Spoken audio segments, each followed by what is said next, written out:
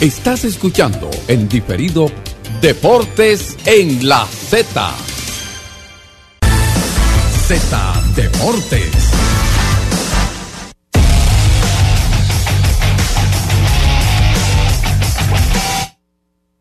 Bueno, estamos aquí ready, señores, para llevar a cabo nuestro programa de Z Deportes.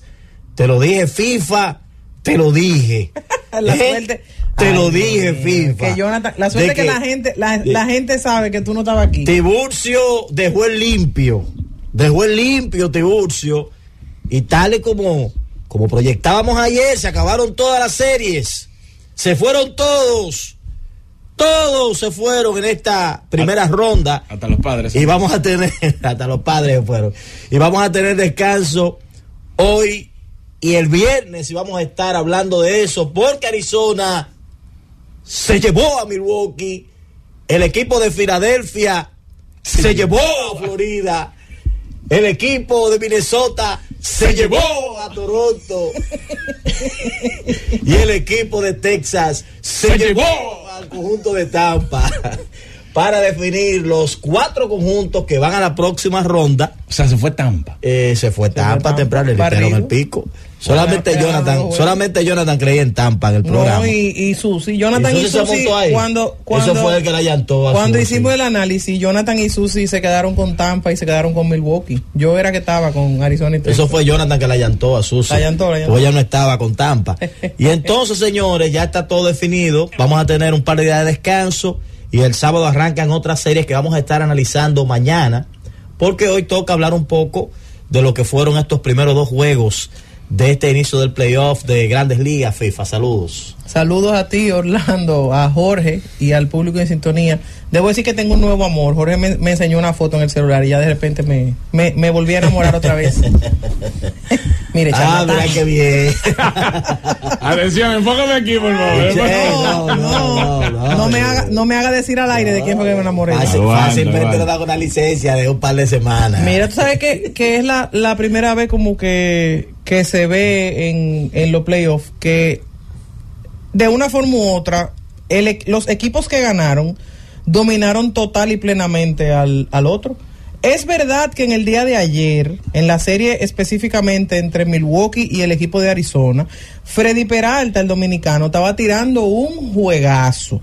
Milwaukee temprano logró hacerle un lío en el primer inning a Gallen, le hizo 2 carreras, y Freddy Peralta estuvo tirando incluso partidos sin hits hasta la 5ª entrada. Lo que pasa es que en el 6º ya vino Arizona y se volvió loco, como ellos hicieron en el juego anterior, y le viraron el marcador. Pero en la serie de Tampa y Texas, el equipo de Tampa solo le anotó 1 carrera al picheo de Texas. ¿Tú sabes qué es lo que pasa? Lo sobreanotaron 11-1. Era lo que hablábamos ayer para introducir a Jorge en el tema.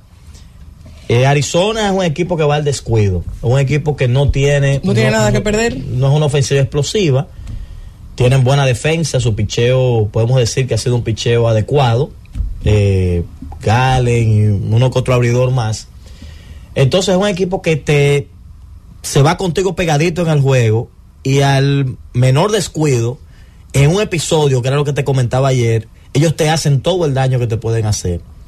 Viene una base por bola, son un equipo bastante rápido, ponen la bola en juego, mucha gente ahí que no está pensando en la pared, y de repente ellos en ese inning te hacen todo el daño que pueden, 2, 3, 4 carreras. Ayer le hicieron, me parece que 4 o 5.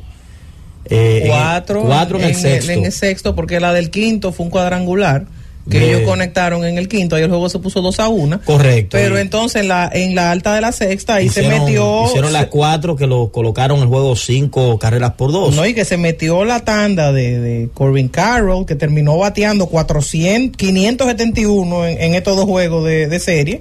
El muchachito demostró por qué todo el mundo de forma unánime entiende que él es el novato del año. Un pelotero que ya él enseñó en un momento determinado que es un pelotero de la élite de la liga, que es que Tel Marte pegó el hit clave ayer. Había pegado el batazo clave el día anterior. El jonrón que empató el juego. El jonrón que empató el juego, y ayer pegó el hit para remolcar esas 2 carreras que le dieron la ventaja a Arizona, 3 vueltas por 2, que jamás perdió en el compromiso. Ya mañana vamos a analizar la otra serie, porque el rival que le va a tocar a Arizona es distinto a este sí tú no puedes jugarle al descuido. Tú tienes que ser consistente, porque tú haciéndole, por ejemplo, 3 un inning, tú no le vas a ganar a esa gente. No, para todos los equipos que pasaron a la siguiente ronda, los rivales son rivales muy diferentes. Son rivales muy diferentes, los que estaban ahí descansando. Estás escuchando en diferido Deportes en la Z. Los 4 mejores equipos de cada liga esperando los ganadores de estas Jorge, diferentes series. ¿cómo van las malas noches? Van bien. Digamos que la primera no fue satisfactoria, o al menos como uno la tenía proyectado, pero ya de ahí en adelante van acorde al plan divino. Ya. O sea, tú te duermes y ella se levanta. No. Estamos trabajando en equipo, Señores, gracias. Agradecer la oportunidad y los buenos mensajes de todas las personas que de una forma u otra se han acercado. Entre ellos, señores, hay que destacar a Ángel Novoa, que siempre ha estado pendiente, que lo conocimos por la interacción obviamente a través de la Z, pero siempre ha estado pendiente a todas las cosas que suceden en la vida de cada uno de nosotros. Y siguiendo el tema que ustedes mencionan, chicos, sobre todo con esa descripción de lo sucedido en el día de ayer para definir cuáles son los equipos que se quedan rezagados y los que siguen avanzando en la postemporada. A ver a Carlos Correa de nuevo en octubre estar en Houston. No solo enfrentar a Houston, sino jugar en Houston en octubre. Yo creo que es algo que va a llamar muchísimo la atención en esta postemporada. Y ni hablar otro enfrentamiento entre los Phillies y los Bravos de Atlanta. Caramba, los Phillies y los Bravos de Atlanta otra vez se van a estar viendo las caras en esta postemporada. Arizona está tratando de impactar al mundo. Recuerden que Arizona ha sido conjuntamente con el equipo de Tampa las 2 últimas expansiones que se han dado en las grandes ligas, y Arizona ha tenido, Tampa no, pero Arizona ha tenido la oportunidad de ganar una serie mundial, y yo he visto cómo en el proceso Arizona ha tenido Tampa ha tenido la oportunidad, pero no la ha ganado. Ha llegado a ser mundial, pero no la ha ganado. No la ha podido ganar. Entonces, Arizona sí hizo un gran esfuerzo, sobre todo lógico y económico, para tener a Randy Johnson, a Kurt Schilling, y dejaron en el trayecto hace 22 años ya a los Yankees de Nueva York para conseguir la primera serie mundial de la historia de la organización, y están buscando impactar al mundo ahora y transitar un equipo que ha tenido grandes piezas, y por ser un mercado pequeño ha tenido que ver éxodo de grandes jugadores, pero aún así las fincas, que no se habla tanto como la de Tampa, porque el Tampa digamos siempre se mantiene en la palestra, pero Arizona con lo necesario para mantener vigencia en este 2023, y Tampa se queda fuera.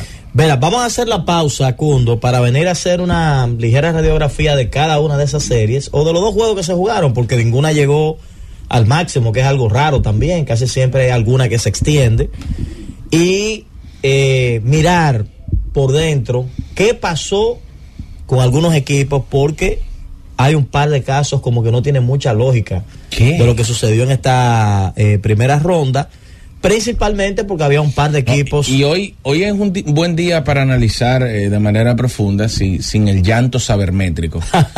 Es buen momento para hablar de no, porque es que Orlando, es que queda evidenciado que se emocionó cuando Tampa arrancó y dijo, no es lo que te digo, queda evidenciado que la sabermetría es muy buena en el papel. Qué barbaridad. Pero cuando Orlando Méndez da su pronóstico, que no lo dio, que no dio pronóstico. Pausa y volvemos.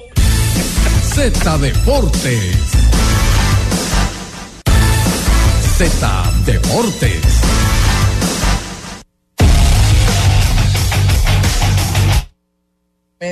Bueno, quiero aprovechar de verdad y lamento que sea en un momento en el que Jonathan Tiburcio no se encuentre. Pero Dios mío, porque tú vas a seguir con Jonathan. No, lo que pasa es que yo escuché el espacio ayer. Qué barbaridad. Caramba, y voy a ser hasta honesto. Yo escuché el espacio ayer, y cuando escuché las predicciones de Orlando, yo le escuché con expectativa de que se cayeran. Pero, no, lo digo honestamente, con expectativa de que se caigan, pero el partido iba evolucionando cada uno de los encuentros del wild card, y yo dije, caramba, la experiencia no se improvisa. Pero hay un detalle. Yo me voy a quedar callada porque Lo primero las palabras de Orlando fueron: yo voy a ir día a día.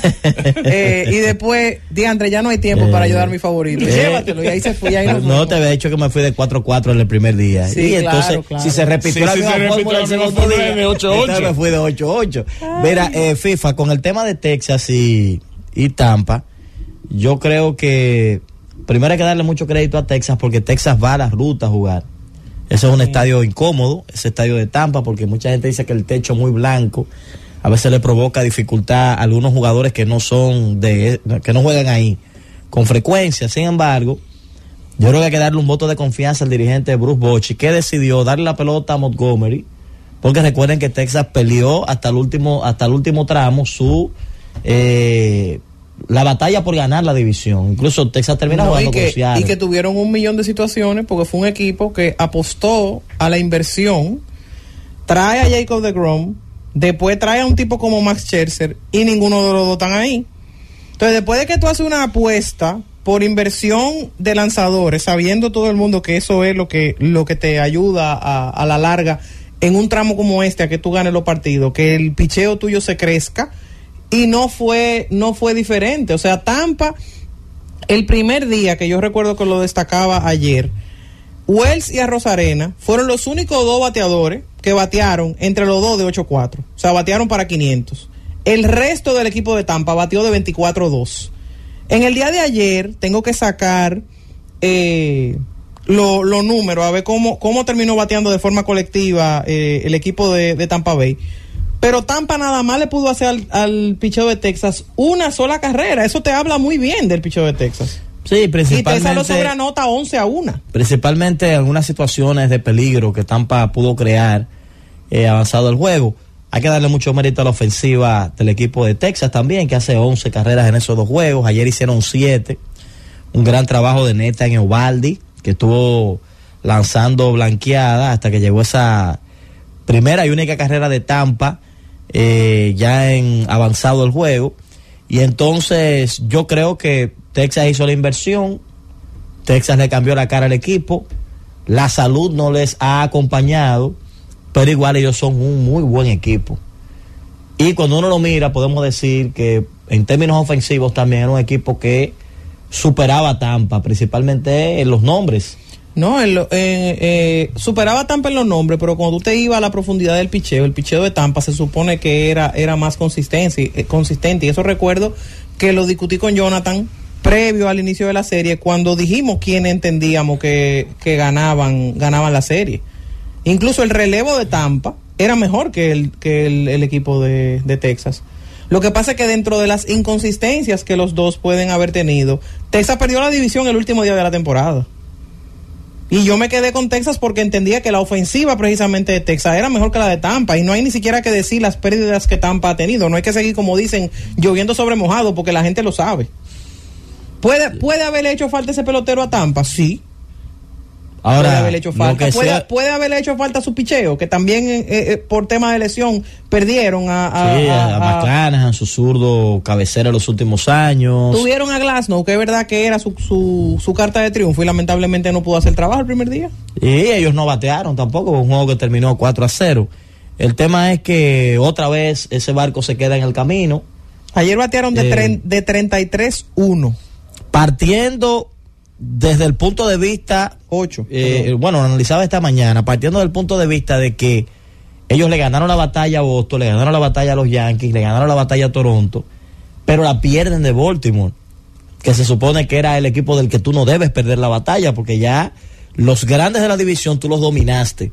Sin embargo, en ese último tramo de la temporada, Tampa no pudo hacerse de la división, que todo el tiempo, durante todo este trayecto, ya había insistido de que a ellos ese era el camino que más les favorecía por los temas de lesión. Si no entraban por esa vía, eran vulnerables, principalmente por el tipo de rival que le iba a tocar, porque ¿quién era lo que estaban peleando a traer? A Toronto, Texas, y la probabilidad de Seattle o Houston, y esos equipos todos tienen el material suficiente para hacerte un lío.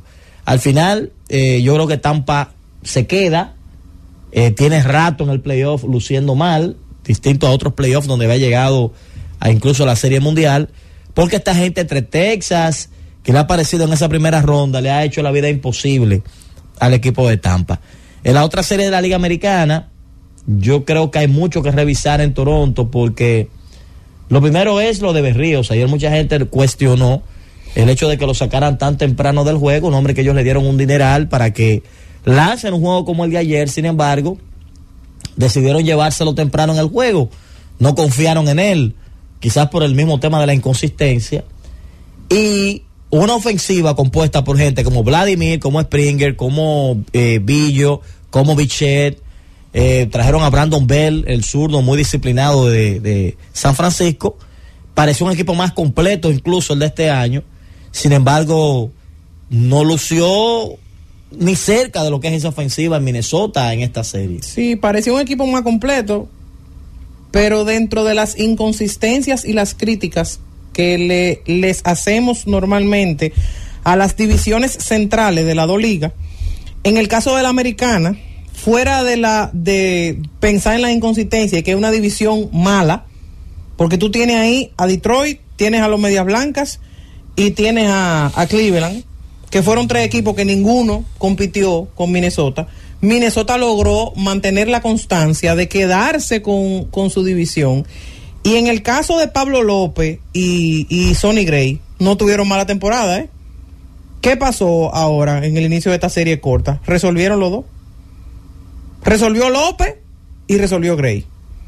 Yo le decía, recuerdo a Jonathan, que mi única duda con Toronto era precisamente el pitcher de ayer, que era José Berrío, porque José Berrío es un lanzador inconsistente, ayer lo demostró otra vez. Tiene muchas luces y muchas sombras, yo estoy de acuerdo con FIFA.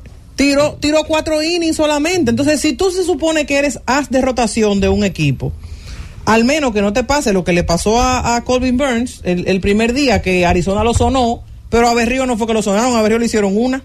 La carrera la otra carrera que Minnesota hizo vinieron después de eso.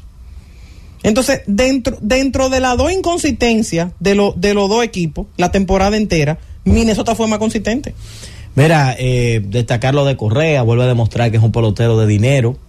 Termina bateando 429 en estos 2 juegos.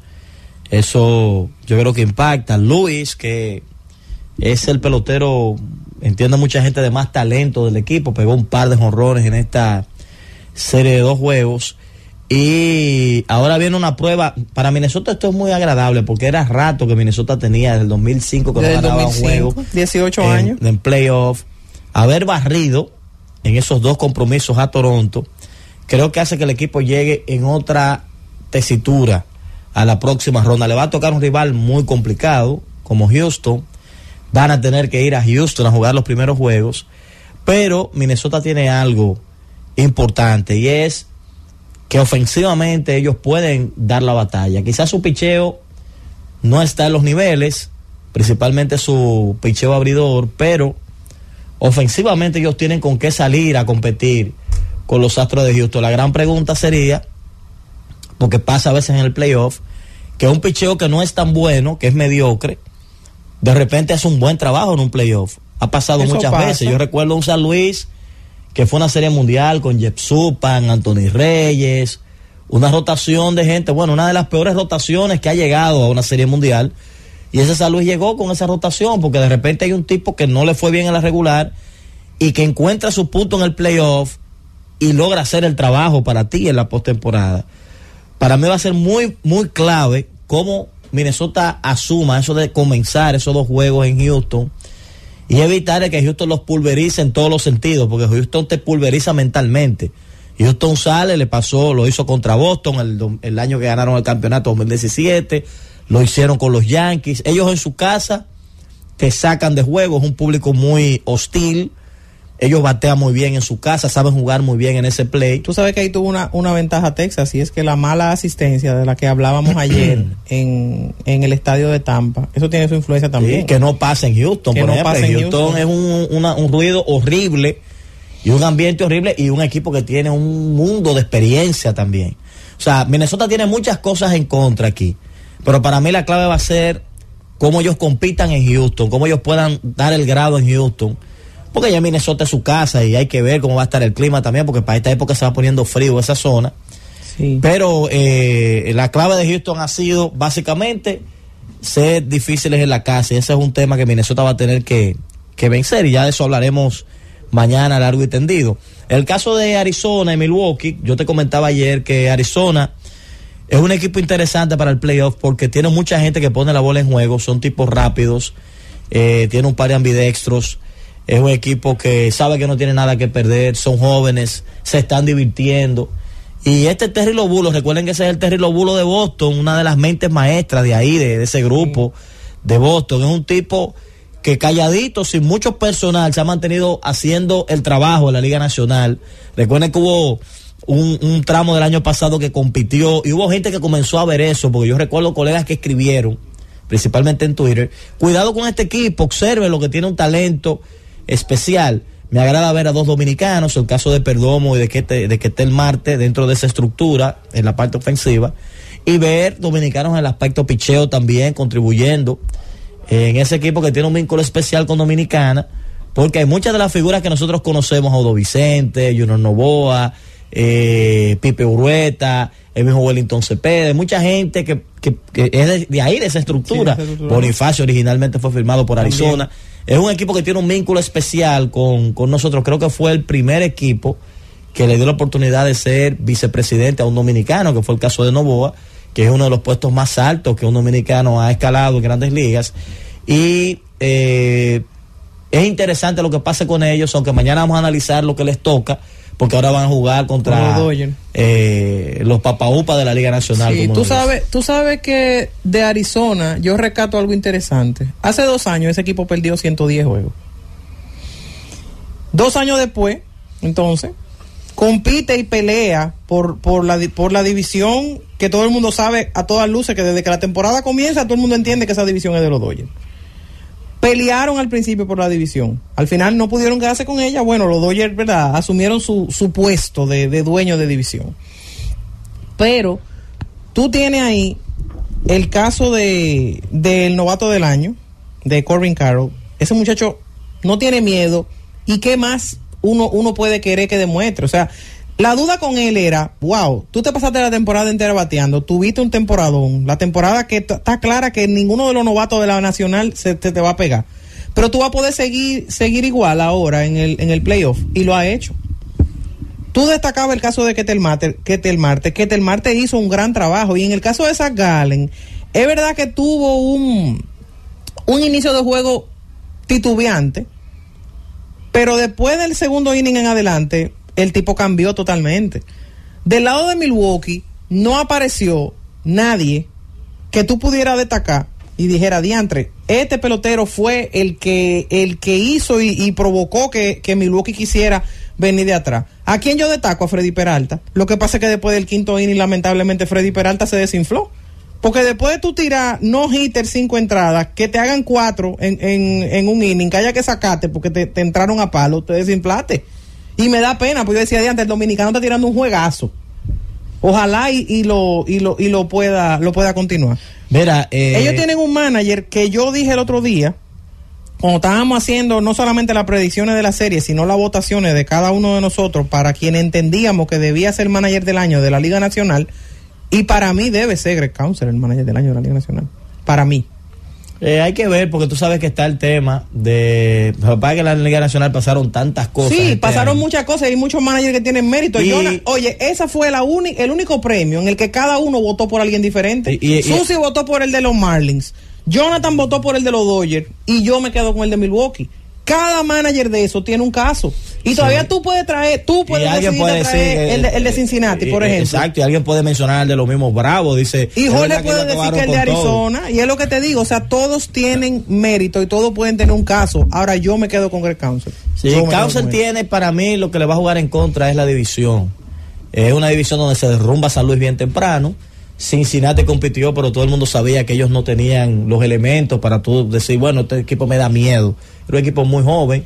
Y en el caso de los Cubs, que fue el equipo que tenía como el empuje para decir yo estoy aquí, también era un equipo que no tenía tantos elementos. Era un equipo que mejoró con Bellinger, trajo a Candelario, hizo los movimientos, pero se supone que Milwaukee era el favorito de la división. Era el favorito de la división. Era el favorito en esta serie, pero Milwaukee entró a esta serie con una condición parecida a la de los Mellizos de Minnesota. Es verdad que no se puede calcular en el tiempo, pero desde que Milwaukee perdió el 7º juego de la serie de campeonato del 2018, Milwaukee ha perdido 9 de los últimos 10 juegos que ha jugado en playoff. Sí, ha sido entonces, una historia. En playoff no le ha podido ir bien. Mira, quiero rescatar algo de Christian Walker, en el cuarto bate del conjunto de Arizona.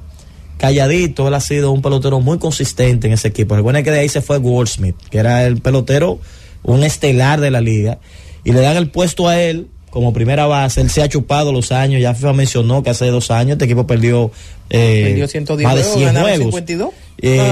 Sin embargo, él calladito ahí se ha mantenido como el palo importante, y un veterano que Arizona recuperó, que fue Tommy Pham. Tommy Pham es el tercer bate de este equipo. No le fue bien en la serie, apenas batió 125, pero el hecho de que el dirigente confíe en ti como veterano y te dé un puesto tan importante como el tercero en el orden, yo creo que habla bien del papel que juega este veterano. Habla bien de la confianza del dirigente, no del papel. No, te digo, el rendimiento no llegó. Porque te digo el papel de que él le hizo anteriormente. Bueno, claro. Porque para tú tener un puesto en una alineación, tú tienes que ganarte ese puesto de algún modo. Rescatar, repito, lo que están haciendo gente como Gerardo Perdomo y como Ketel Marte.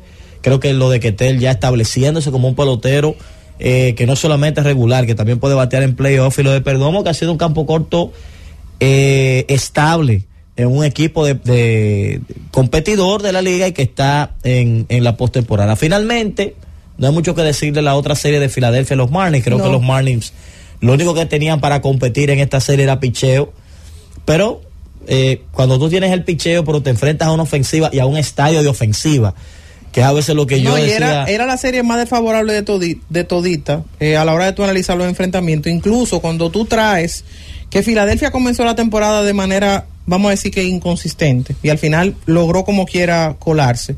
Pero ese mismo Filadelfia fue el Filadelfia que le ganó en 4 juegos al Atlanta en la serie de división de la temporada pasada, que había ganado más juegos en la Liga Nacional. Es el mismo Filadelfia. Mejorado, porque ahora tienen a Trey Turner, que no estaba el año pasado, y hicieron algunos movimientos. Pero lo que te digo, al final, el núcleo como tal, el mismo Filadelfia, que despachó al equipo de Atlanta. Entonces, esa de toda la serie, creo que era la que nadie tenía dudas de que un equipo pudiera ganarle al otro, como sí pasaba en las otras 3. Hay un pelotero que yo creo que hay que poner atención, porque él es un super bateador. Él no tuvo una buena temporada regular, y yo creo que ha bajado un poquito lo que fue su estándar. Apenas bateó 252, pegó 20 jonrones, 63 remolcadas, pero se robó 16 bases como catcher, que es JT Realmuto. Ese es un bateador. Y el que lo vio en la temporada regular mal, porque él no estuvo, sus números no fueron buenos este año, se preguntaba qué está pasando con él. Muchos turnos donde tú no veías al tipo que casualmente es original de los Marlins, que tú lo veías en el plato peleando sus turnos. Sin embargo, ahora en esta serie sacó el pelotero que todo el mundo quiere ver, bateando sobre 300 en esos 2 juegos. Caliente Tria Turner, que es un tipo que te desconcerta, porque si él se envasa es candidato a robarse la base. Es un tipo complicado este Turner. Y de hablar de gente como Harper, Schwarber, que solamente un error tuyo te puede poner a pagarlo. Era cuestión de tiempo entender que los Marlins tenían el picheo para contener, pero entonces estaba el tema ofensivo. Tú ibas a tener que ver de frente a Zach Wheeler, porque los Phillies, como prácticamente estaban cómodos, ellos podían preparar su menú para este tema. Los Marlins tuvieron que jugar duro hasta los últimos días para clasificar. Filadelfia ya tenía lo de ellos seguro. Entonces Filadelfia salió con sus 2 platos principales en esos 2 juegos. Zach Wheeler, que es el hombre aquel que los Metros no le dieron el dinero y que le funcionó a Filadelfia, y al otro día Aaron Nola, que aunque no es el Nola que peleábamos aquella vez, si era Sayón o no era Sayón, no sé si tú te acuerdas que tenemos un lío acá, no es el mismo, pero es el tipo que tiene el stuff y es el veterano ya, que ayer lo puso en la lomita, ese stuff, y entonces Filadelfia despachó con cierta facilidad al conjunto de los Marlins. No, y tú sabes que del lado de los Marlins también, los jugadores que uno esperaba que ofensivamente hablando podían tener grandes juegos, como es el caso de Luis Arraez y el caso de Soler. Arraez se fue de 4-0 y Soler de 4-1, por lo menos en el partido de ayer, que vamos a decir el más reciente que uno rescata. Entonces, si esos bates no producían, el equipo de Miami no tenía ningún tipo de chance contra los Phillies de Filadelfia. El Chisholm terminó también cayéndose, pero son las cosas del béisbol.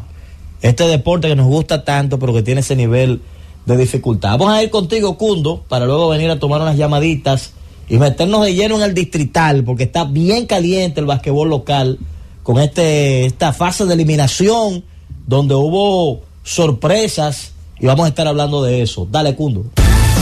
Z Deportes. Z Deportes.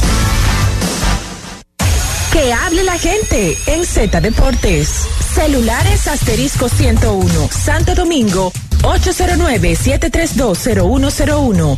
Interior sin cargos, 809-200-0101. Y la internacional sin cargos, 855-221-0101. Saludos, buenas. Vámonos con la primera, adelante.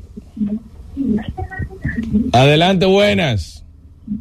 Buenas tardes. Sí. ¿Cómo están? Todo bien. Elvio Jiménez le habla. Adelante. Saludos, Sergio.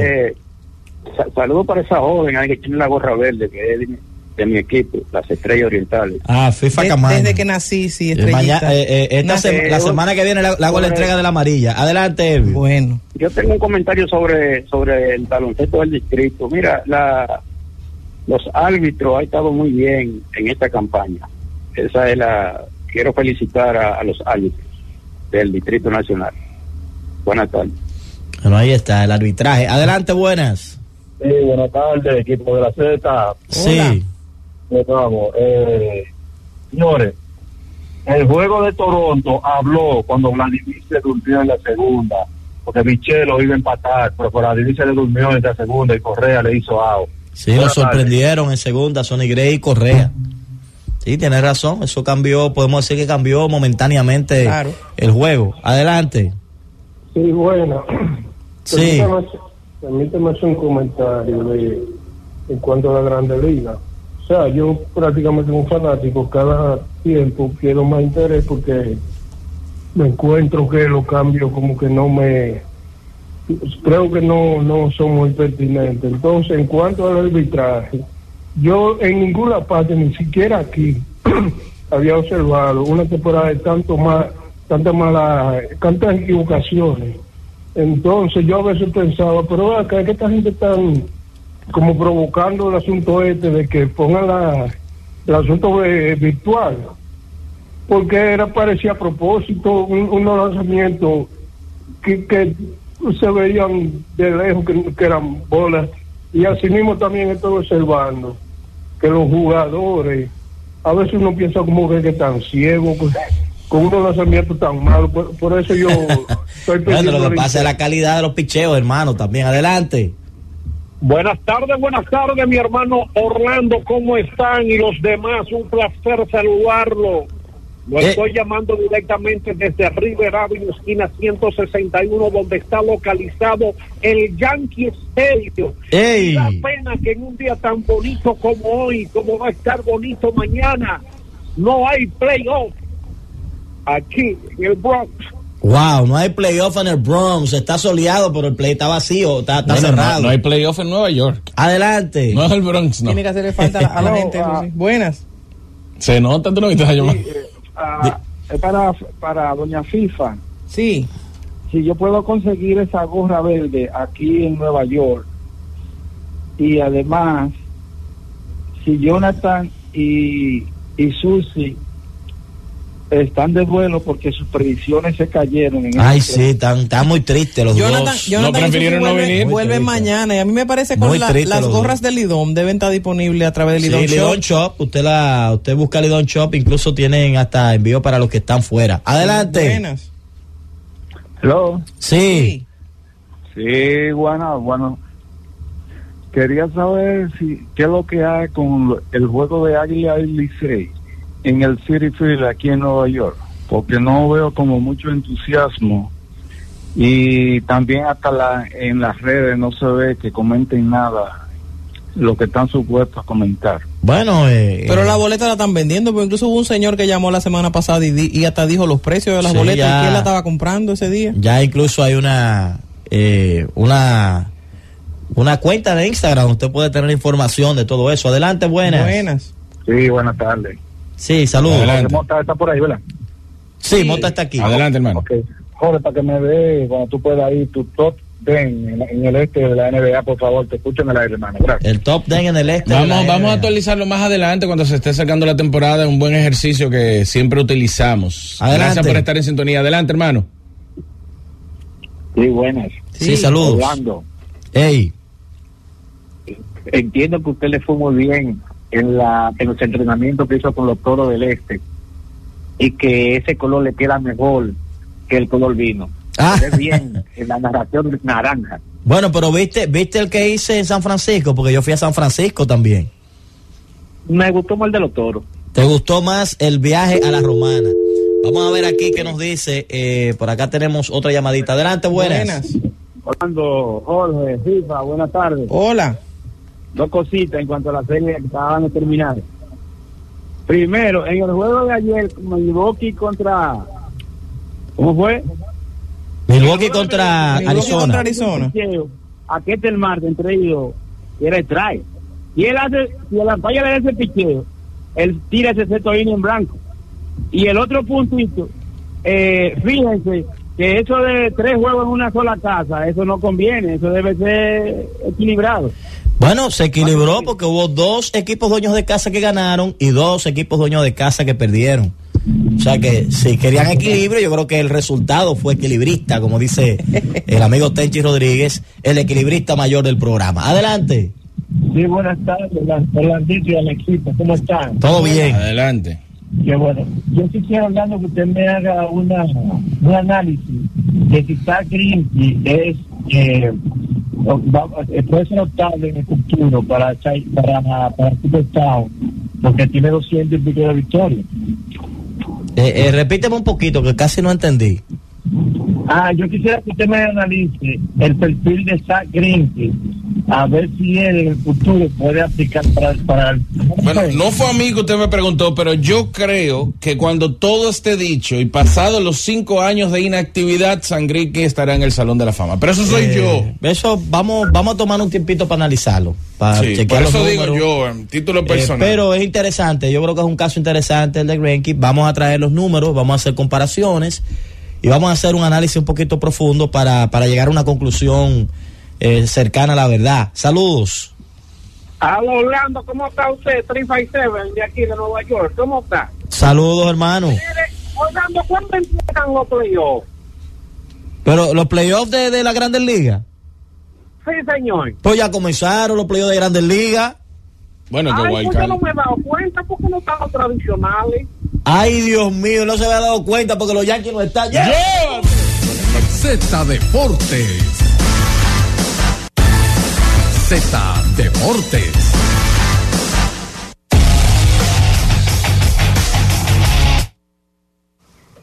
Retornamos ayer 2 grandes partidos en el torneo de baloncesto superior. Por eso no vino Jonathan hoy. ¿Por el TBS? Sí. Perdió su equipo. Mauricio, no por eso, fue por sus pronósticos, créeme. Ok. Créeme. Pero resaltar el gran acierto de Orlando. Señores, cuando tú dices 4 cosas que pueden suceder y suceden las 4 y te das el lujo de no decir más nada y vuelve y se repite lo que tú dijiste el día anterior, hay que dárselo. Flojo.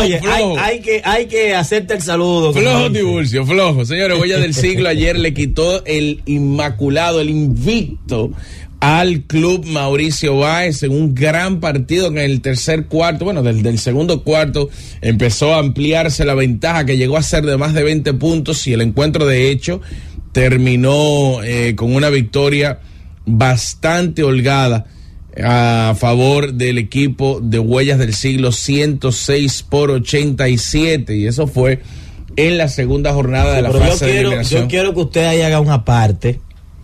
Usted como conocedor, pero ya pero te la di para que me deje hablar. Con permiso, Yo creo que usted haga un pequeño aparte. FIFA me dijo, pero si tú, oye, si tú lo sobas en la pelota, él te va a dejar tu bloque.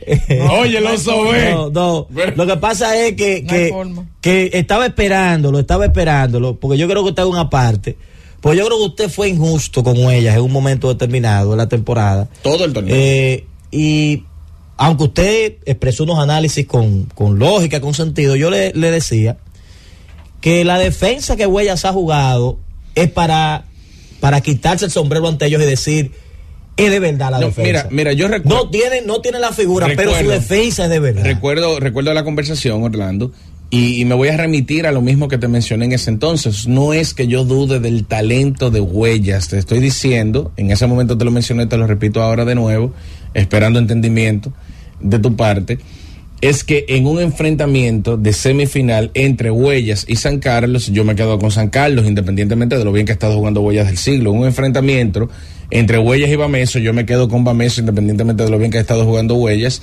Y en un enfrentamiento entre Mauricio Báez y Huellas, me quedo con Mauricio Báez. No es que yo esté hablando de manera despectiva o entendiendo que Huellas ha sido un rendimiento inesperado, aunque ojo, entiendo que ha sido inesperado, pero la verdad es que la defensa ha estado allí y las cosas se han estado manejando de una forma tal que parecen obreros buscando un mismo fin.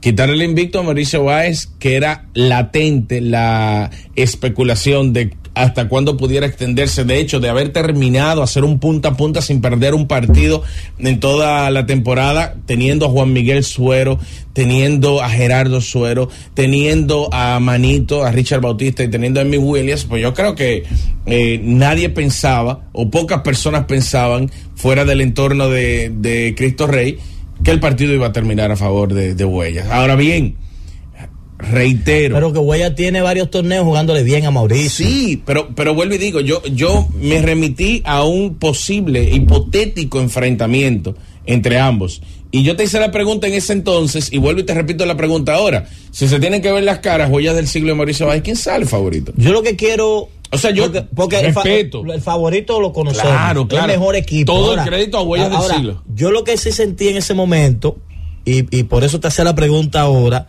de que faltaba algo de reconocimiento al trabajo que ellos están haciendo. No, señores, el dirigente porque del año. Nosotros estábamos hablando del dirigente del año de MLB hace unos minutos atrás, y ahora ¿quién dice que no es Pérez? ¿Quién dice que ellos los jugadores han sentido eso?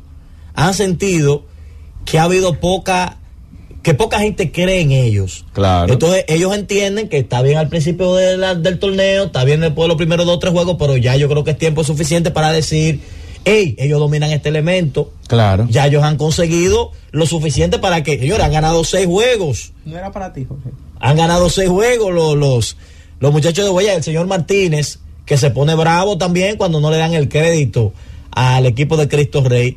Pero me suena el señor Martínez. Me suena. ¿Te suena? Tú sabes que el señor Martínez, yo lo aprecio genuinamente. Cuidado. Genuinamente yo lo aprecio al señor Martínez. Pero él es de esas personas que entienden que el baloncesto se divide entre todo lo que se hace en el baloncesto nacional y la LNB. Cuidado. Recuerdo los ataques desmedidos a la liga en la situación lamentable por demás se dio con Gerardo Suero, con Helvis Solano y el equipo de los Titanes. De hecho, hubo una fricción que escaló incluso hasta directivos de ambas organizaciones, pero el torneo terminó por todo lo alto, celebrando un 7º encuentro en La Vega. Y pues, recuerdo que son de las personas, el señor Martínez y muchos más, de esas personas que siempre andan resaltando lo negativo, pero cuando pasa algo positivo en la LNB, en la Liga Nacional de Baloncesto, en la Superliga, en la liga que rompe, simplemente omite cualquier comentario. Pero lo que pasó, por ejemplo, entre Dawson y Leandro Cabrera, yo, por ejemplo, no me refería al tema, porque si yo lo menciono estoy buscando view. Y si no lo menciono, entonces estoy bien porque no hago mi labor periodística. Pero una multa de 50,000 pesos al jugador y solamente ser suspendido un partido después de ese bochornoso acto, para mí es muy pasivo. Pero respetando, porque son los reglamentos. Fue pasivo. Sobre todo por el tipo de incidente, porque y el tipo de golpe en el baloncesto pero no fue uno. Señores, pero por eso hay premeditación. Primero hay una reacción.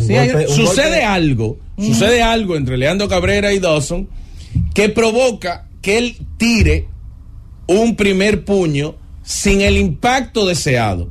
Y Leandro se estaba alejando, pero él va hacia donde Leandro y vuelve, y ahí sí lo impacta. Entonces hay ahí una premeditación. Ay, un golpe que pudo ser en la nuca incluso. Para mí, muy suave, pero respetando como siempre los reglamentos y lineamientos. Es que si se da el primer contacto, Jorge, en el momento del rebote, sea porque él le dijo cualquier cosa, que se hace mucho en el basquetbol. Claro. Pero tú caerle atrás y darle un segundo trompón, no. Y lo grande del caso aquí es que podemos decir que Leandro no reacciona. Todavía recibe el segundo golpe fuerte.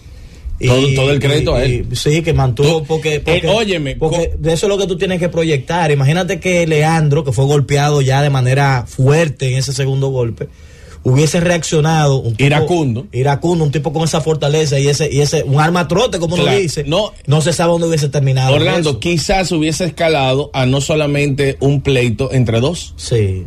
Quizás se hubiese involucrado el público. Quizás, no había mucho público. Hay que cuidar que no se salgan de las manos las cosas. Si se metían el público que estaba en ese juego, pues solamente iban a haber 30 personas más en la cancha. Pero la verdad es que bochornoso para mí, pero no eso que sucedió en el TBS, no eso que sucedió en el Superior. No. Bochornoso lo que sucedió en la final de la LNB también. Y bochornoso cada vez que sucede un evento de esta magnitud en cualquier evento orientado al baloncesto en la República Dominicana. No es sectorizarlo, no es decir, en el Superior pasa más, en el interior pasa más, en la LNB pasa más. No, es que no pase ni en el Superior, ni en el interior, ni en la LNB. O sea, que eso no sea parte del baloncesto en la República Dominicana. Claro que no. Para mí hay que marcar precedentes. Pero eso soy yo.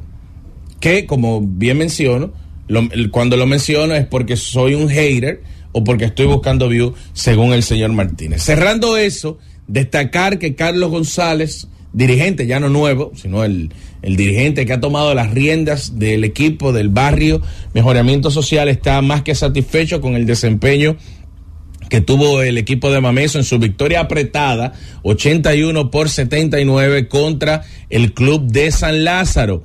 En ese partido hay que destacar, señores, el jarrazo que anotó Víctor Liz, encestó ese canasto para la victoria en este partido que le da, señores, un desahogo, un respiro al equipo de Mameso. Con 3 segundos, Mameso arma la ofensiva, una jugada de saque con Miguel Dicent, quien le pasó el balón a Víctor Liz.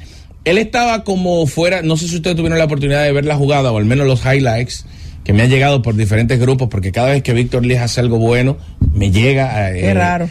Por diferentes vías. Y lo malo también, porque un jugador que genera incidencia, eso es lo que provoca todo el crédito al que puede lidiar con esa incidencia y ser grande, como es el caso de Víctor. Quedando esos 3 segundos, Dicen le da la pelota a Víctor Liz. Él no estaba como bien posicionado, amaga, se posiciona y toma su disparo para darle la ventaja al equipo de Mameso, ventaja que no perdió porque le dejó el reloj en 0.3 décimas. Terminó él con 13 puntos y 5 rebotes, siendo el mejor anotador del partido por parte del equipo de Mameso. El mejor anotador del partido por la escuadra de Mameso, exactamente. Fausto Pichardo jugó bastante bien y Devon Jefferson jugó también muy bien para el equipo de Mameso, que con su victoria llega a 5 victorias y 4 derrotas, y por primera vez en el torneo está en la tercera posición con récord por encima de 500. Dwayne Jackson terminó con 20 puntos, Omar Silverio 19 tantos con 5 asistencias, Edgar Tejeda 13 puntos y 6 asistencias para Eri Leandro con un doble-doble, 12 puntos y 13 rebotes. En el partido hay que destacar también el desempeño de Jackson Montero, que terminó con 11 puntos. Recuerden que San Lázaro venía de ganar su partido anterior, donde tuvo el pleito con el Varias, y ahora pierde, y eso va provocando descalabros, porque el caso de hoy, juega por ejemplo el Rafael Varias con 5-3 contra Huellas del Siglo. Si el Varias le gana, con 5-3, le gana a Huellas del Siglo, que tiene 6-2, empatarían ambos con 6-3 y se alejarían de San Carlos y de San Lázaro. San Carlos, que por cierto va a jugar contra Mauricio Báez hoy. San Carlos con 4-4 y Mauricio Báez con 7-1. 5 partidos. A ver, por lo menos identifiqué 4 partidos en 5 noches para estos equipos, lo cual habla de lo enlatado que es este torneo, como ha sido enlatado también la Liga Nacional de Baloncesto, porque hay que resaltar esta parte para que no piensen que es que estamos criticando cómo se ha conformado o estructurado el calendario del TBS. Traigo a colación esto porque es inhumano que un jugador de este atleta de alto rendimiento, con la edad que tienen algunos de ellos ya y propensos a estar lesionados, a haber salido de algunas lesiones, jugar 4 partidos en 5 noches a este nivel exigente en canchas que no tienen aire acondicionado, obviamente es una pela para esos jugadores. Pero está mal en el distrital y está mal también en la Liga Nacional de Baloncesto. Por eso es que soy uno de los grandes críticos de que el baloncesto en la LNB tiene que ser en un torneo más extendido para que haya más fechas disponibles para los jugadores poder descansar, porque son eventos donde ellos son los protagonistas y para poder ellos protagonizar tienen que gozar de salud, y la salud se mantiene, se previene de 2 formas: con descanso y evitando lesiones. Ellos ponen de su parte, evitando lesionarse. Las ligas deben de poner de su parte y dar calendarios extendidos con holgura para que estos muchachos puedan descansar. Bueno, vamos a hacer la pausita y de regreso viene Tenchi, y después de Tenchi entonces recogemos los temitas que nos vayan quedando en este programa especial enfocado en el playoff de Grandes Ligas y en el TBS, que está también en la fase de eliminación. Z Deportes. Z Deportes.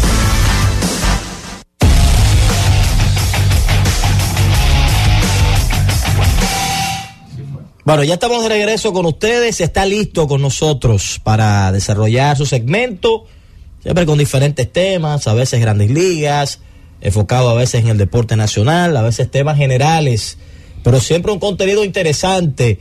Tenchi Rodríguez. Saludos, Tenchi. Saludos, Orlando. Saludos a FIFA, a Lumil, a Susi, a Jonathan, donde quiera que se encuentren, a Francia, a ella en cabina, y a toda la República Dominicana. En especial a los dominicanos que nos sintonizan desde cualquier parte del mundo. Con esta barrida que dieron los 4 equipos que pasaron a la serie divisional, se dan algunas cosas que llaman la atención. Por ejemplo, de los 4 campos cortos que pasaron a las series divisionales, 3 han ganado anillo de serie mundial. Y le decía yo ayer en mi programa, Tenchi Rodríguez en los deportes, que la influencia de un campo corto que pueda producir ofensivamente y tener el liderazgo defensivo, eso no tiene precio en un equipo de pelota. Busquen que la mayoría de los grandes éxitos de los equipos en cualquier disciplina, en cualquier categoría que juegue el béisbol, tienen un buen catcher y un buen shortstop. Y si no tienen un shortstop de experiencia, el shortstop novato se convierte en un astro. El año pasado, busquen quién fue el jugador más valioso de la liga del campeonato de los Astros de Houston. Jeremy Peña en su primer año. Pero en el 2020, Corey Seager fue el hombre, el más valioso para que los Dodgers ganaran. Carlos Correa siempre fue un cañón con los Astros de Houston, sobre todo en el 2017. Fue tan grande que fue el que daba la cara mientras los otros se escondían para enfrentar la prensa. Entonces, ustedes se ponen a ver, Trier Turner, lo que fue Trier Turner con los Nacionales de Washington, ese año que ganaron la Serie Mundial en el 2019. Usted combina lo que hizo Hendricks, que fue un jugador más valioso, lo que hizo este muchacho, Juan Soto, y el tercera base, Anthony Rendón. Usted busca, y el desempeño de Trier Turner como campo corto fue extraordinario. Así que cuando usted mira estos 4 campos cortos que pasan, Perdomo es el único que no tiene experiencia de serie mundial y que su desempeño en Arizona más que un complemento, debe resaltarse. Hay jugadas que un batazo lo hace pasar desapercibido, pero muchas veces esos juegos cerrados, equipos que no son favoritos, el corte a la hora buena, el coach de tercera del equipo contrario sabe que el shortstop cuando hace el corte tiene buen brazo, lo paran en tercera, esa carrera pudo haber decidido, pero eso no sale en el post score. Así que yo le quiero dar todo el crédito del mundo a estos 4 campos cortos junto con su gran equipo, y lo de este muchacho Joan Durán, el cerrador de Minnesota. Ayer le decía yo a nuestros oyentes que ese bullpen de Minnesota, de la forma en que se comportó el primer día, cuando tú lo utilizas colectivamente, o sea, tú utilizas más de 4 lanzadores en el bullpen, y eso te da una gran oportunidad de estar frescos para una serie corta 3-2. Por eso ayer Minnesota volvió y se comió a Toronto, porque en el primer día utilizaron 5 o 6 lanzadores con el gran trabajo monticular de Pablo López, y entonces viene Sonny Gray de nuevo y le come 5 entradas y ya le da la oportunidad al dirigente de que esas 4 que restan comerse esa ofensiva de Toronto, que todo el año, lo sabe mucha gente, yo la critiqué, todo el año estuvo inestable. Toronto un día parecía el mejor equipo ofensivo de la división, otro día se iba. Por cierto, hablando que le gustan los misceláneos, cuidado, se fueron los T, Toronto y Tampa. Ay. Y se fueron los M, Milwaukee y Miami. Los 2 con M y los 2 con T. Bueno, pasó uno con M, Minnesota. No, pero Minnesota pasó. Estoy hablando de los que perdieron. No, pero te quiero decir que hubo uno con M que se salvó. Ah, eso sí. Miren, vamos a ver cómo la gente ha evaluado los que ganaron, pero ¿y los que perdieron? Cuando Tampa pasa, los sabermétricos sacan el pecho. ¡Ah! ¡Kevin pasa el equipo! Ronnie Linares, que es uno que presume. Nosotros, con la sabermetría. Nosotros no tenemos que ver con nada. Nosotros lo que digan los números. Tampa no ha podido con esos números. Ah, que le faltó Juan del Franco. Sí, pero Atlanta en el 2021 le faltó Ronald Acuña y le faltó Marcelo Zuna. ¿Y qué hizo Atlanta con los Dodgers? ¿Y qué hizo Atlanta con los Astros de Houston? ¡Ay!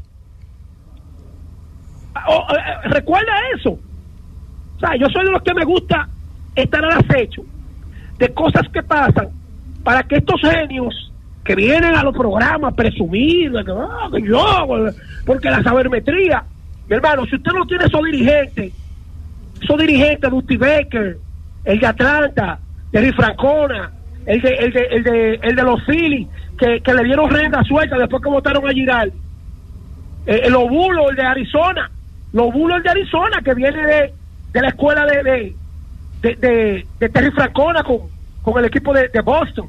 Entonces, yo creo que en este momento el béisbol ha dado un cambio de 180 grados. Y usted dirá, ¿por qué 180 grados? Porque la base robada no pertenece a la sabermetría. Entonces, la base robada en playoffs, series cortas, van a tener una incidencia extraordinaria. Primero, entre Arizona y los Dodgers, ahí va a haber mucha velocidad. Si los catchers no tiran bien, ahí va a haber mucho robo de base. Y ni hablar de los Phillies y Atlanta. ¿Por qué? Porque son 2 series que son divisionales, equipos de la misma división, se conocen, son los que más juegan. Se le hace más difícil al departamento de operaciones en hacer un engranaje con equipos de otra división, porque solamente se enfrentan 2 series y punto. Pero aquí no, aquí los Dodgers y Arizona son del oeste y los Phillies y Atlanta son del este. Ahí se van a comer en estrategias y se van a comer en velocidad. ¿Ustedes creen que ese centerfield de Atlanta, Ronald Acuña, Arcia, esos son tipos que van a estar en las bases volando desde que la alcancen? Pero Trial Turner y ese grupo también van a amenazar con el robo. Así que vamos a ver cómo serán estas series que realmente van a ser de brinco y spam. Señores, así como resalté los shortstop, vámonos con los dirigentes.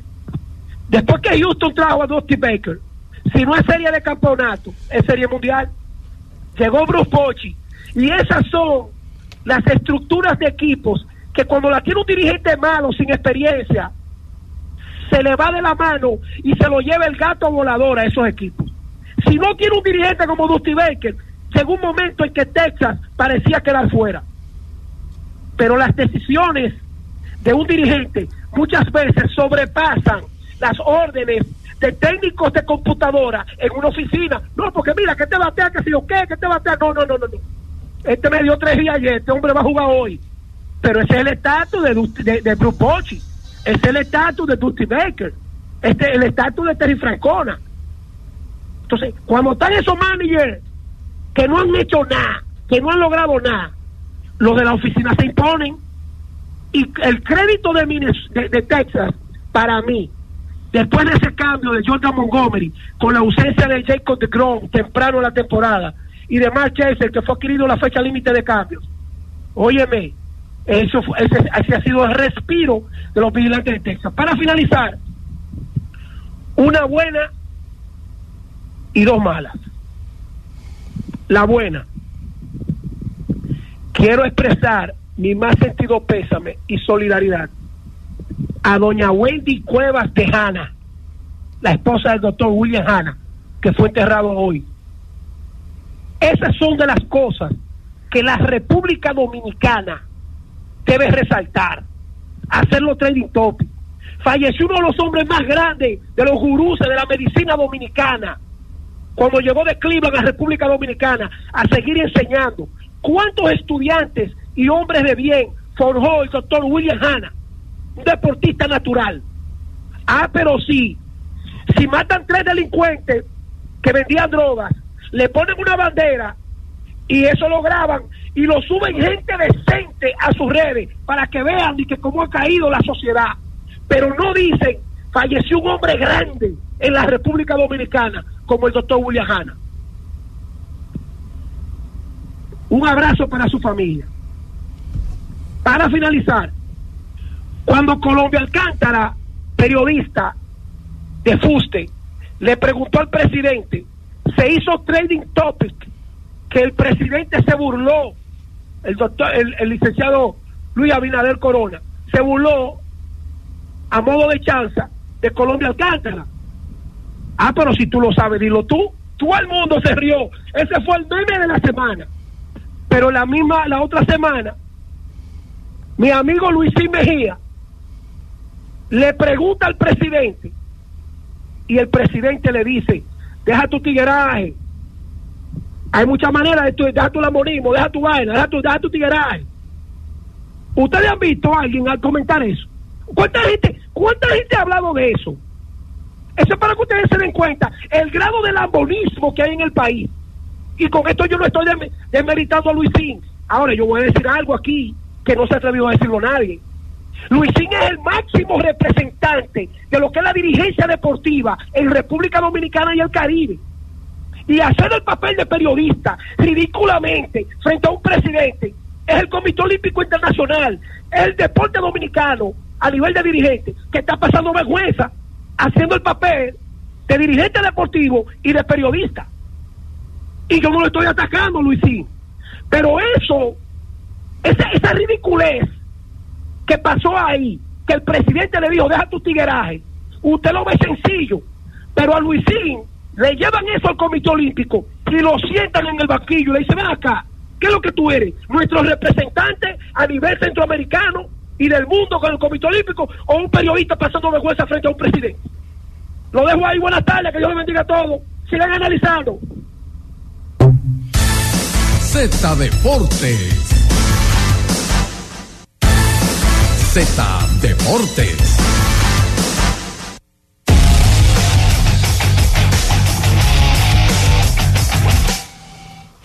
Bien, estamos de regreso, FIFA, para estos minutos finales. Y vamos de inmediato a tirar las líneas, Francis, para terminar respondiéndole a la gente preguntas y dando algunas noticias salpicadas de algunas cositas que van a pasar. Mañana tenemos que peinar esa cartelera de la NFL, hablar un poco de lo que han sido esas primeras fechas y hoy, de la temporada. Hoy hay partido, y hoy inicia la quinta semana. Es verdad que es un partido poco atractivo hasta cierto punto, porque tú vas a enfrentar dos equipos que no lucieron mal en sus derrotas la semana pasada.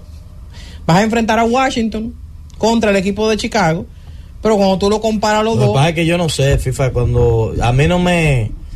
La palabra poco atractivo como en fútbol a mí no me cuadra.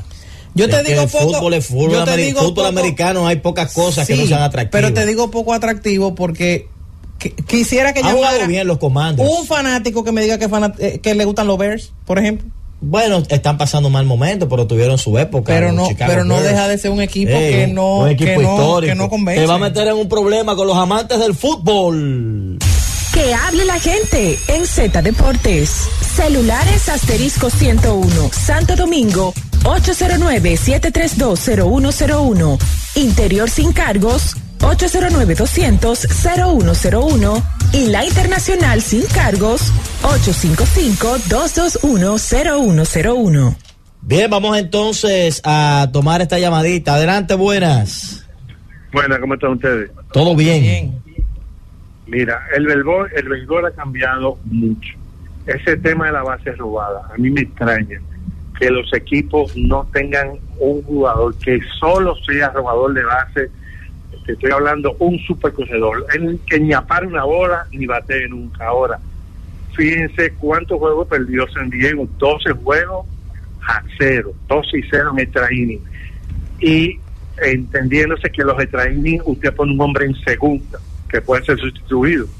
Entonces es una locura ya, a mi entender, que no haya un experto en robar base con las facilidades que están dando ahora de robar base. Decidiría muchos juegos sin lugar a dudas. Sí, yo creo que hay que aprovechar esa nueva regla. Adelante. Buenas. Sí.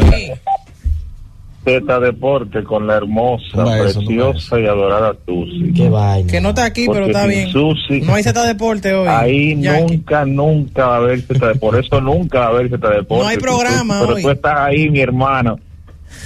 Mi hermano y mi querida amiga. No hay programa, Yankee. Yankee, tú estás eliminado, Yankee, ya de los playoffs. Sí, no te preocupes, yo voy a hablar por otra cosa. Jorge. Hey. Hermano, yo necesito saber si a ese señor que le dieron ese trompón te va a quejar con él y lo va a demandar. Y aparte de eso, ese señor tienen que demandarlo por lo menos 5 años sin pisar ni siquiera una cancha de jugar un 21. Eso es lo que tienen que hacer con el tipo. Ay, mi madre. Adelante, buenas. Lando, sí. FIFA, me saludo. Para el humilde. ¿Qué vamos a hacer con el humilde, Fidel, que no quiere reconocer el talento de Huellas? Me lo quito ante ti porque yo traté el tema ayer y le dije a Susi, no estuve de acuerdo en la forma que ella trató el tema como una cosa insignificante. Este jugador humilde hoy pudo haberle quitado la carrera a si lo había agarrado en lleno con el segundo trompón que hasta lo partió en la nariz, lo agarra en lleno y hoy hoy ese muchacho no estuviera jugando si lo agarra un ojo en lleno. Eso no fue algo insignificante, Orlando y mi amiga FIFA, no. A este tipo, como dijo el humilde, la sanción que le han puesto es algo insignificante. La barrera tiene que revisarse, pero esos son las vainas de ellos, como dice mi amigo Tenchi, las lentejas, si quieren lo comen, si no lo dejan. Pasen buenas tardes. Ay, mi madre, llegó con lentejas, Fidel. Buenas. Buenas, Orlando, FIFA, Jorge y los que están ahí. Robert de Springfield, Missouri. Saludos, Robert. Yo quería hacerle una pregunta. Lo mío es NFL, pero tengo una curiosidad con FIFA. Sí. FIFA, hay un jugador, creo que del Real Madrid o del Barça, se llama Yamal, que tiene 16 años y lo vi debutando los otros días. ¿Me puede hablar un poquito sobre él? Te lo puedo buscar, sí, para validar el jovencito.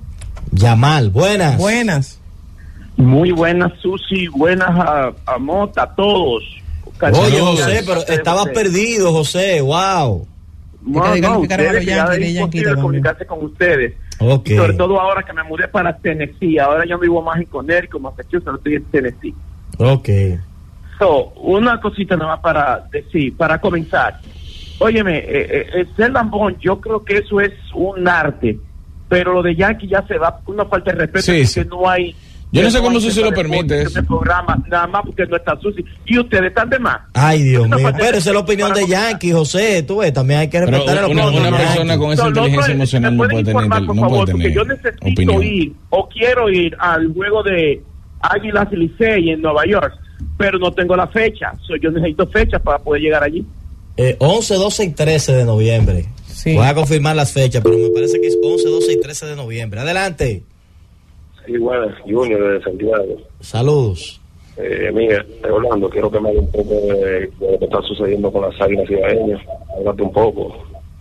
Bueno, las Águilas va a salir el próximo capítulo del refuerzo de la plataforma de Don Play, va a ser con las Águilas. Allá ya se integró Lejera, el dirigente, que era uno de los ausentes en el inicio del minicamp y el entrenamiento del conjunto. Por ahí tienen los veteranos, está de regreso Francisco Peña, que por un tema de estar jugando en Oriente, específicamente en Taiwán, no había estado con el equipo.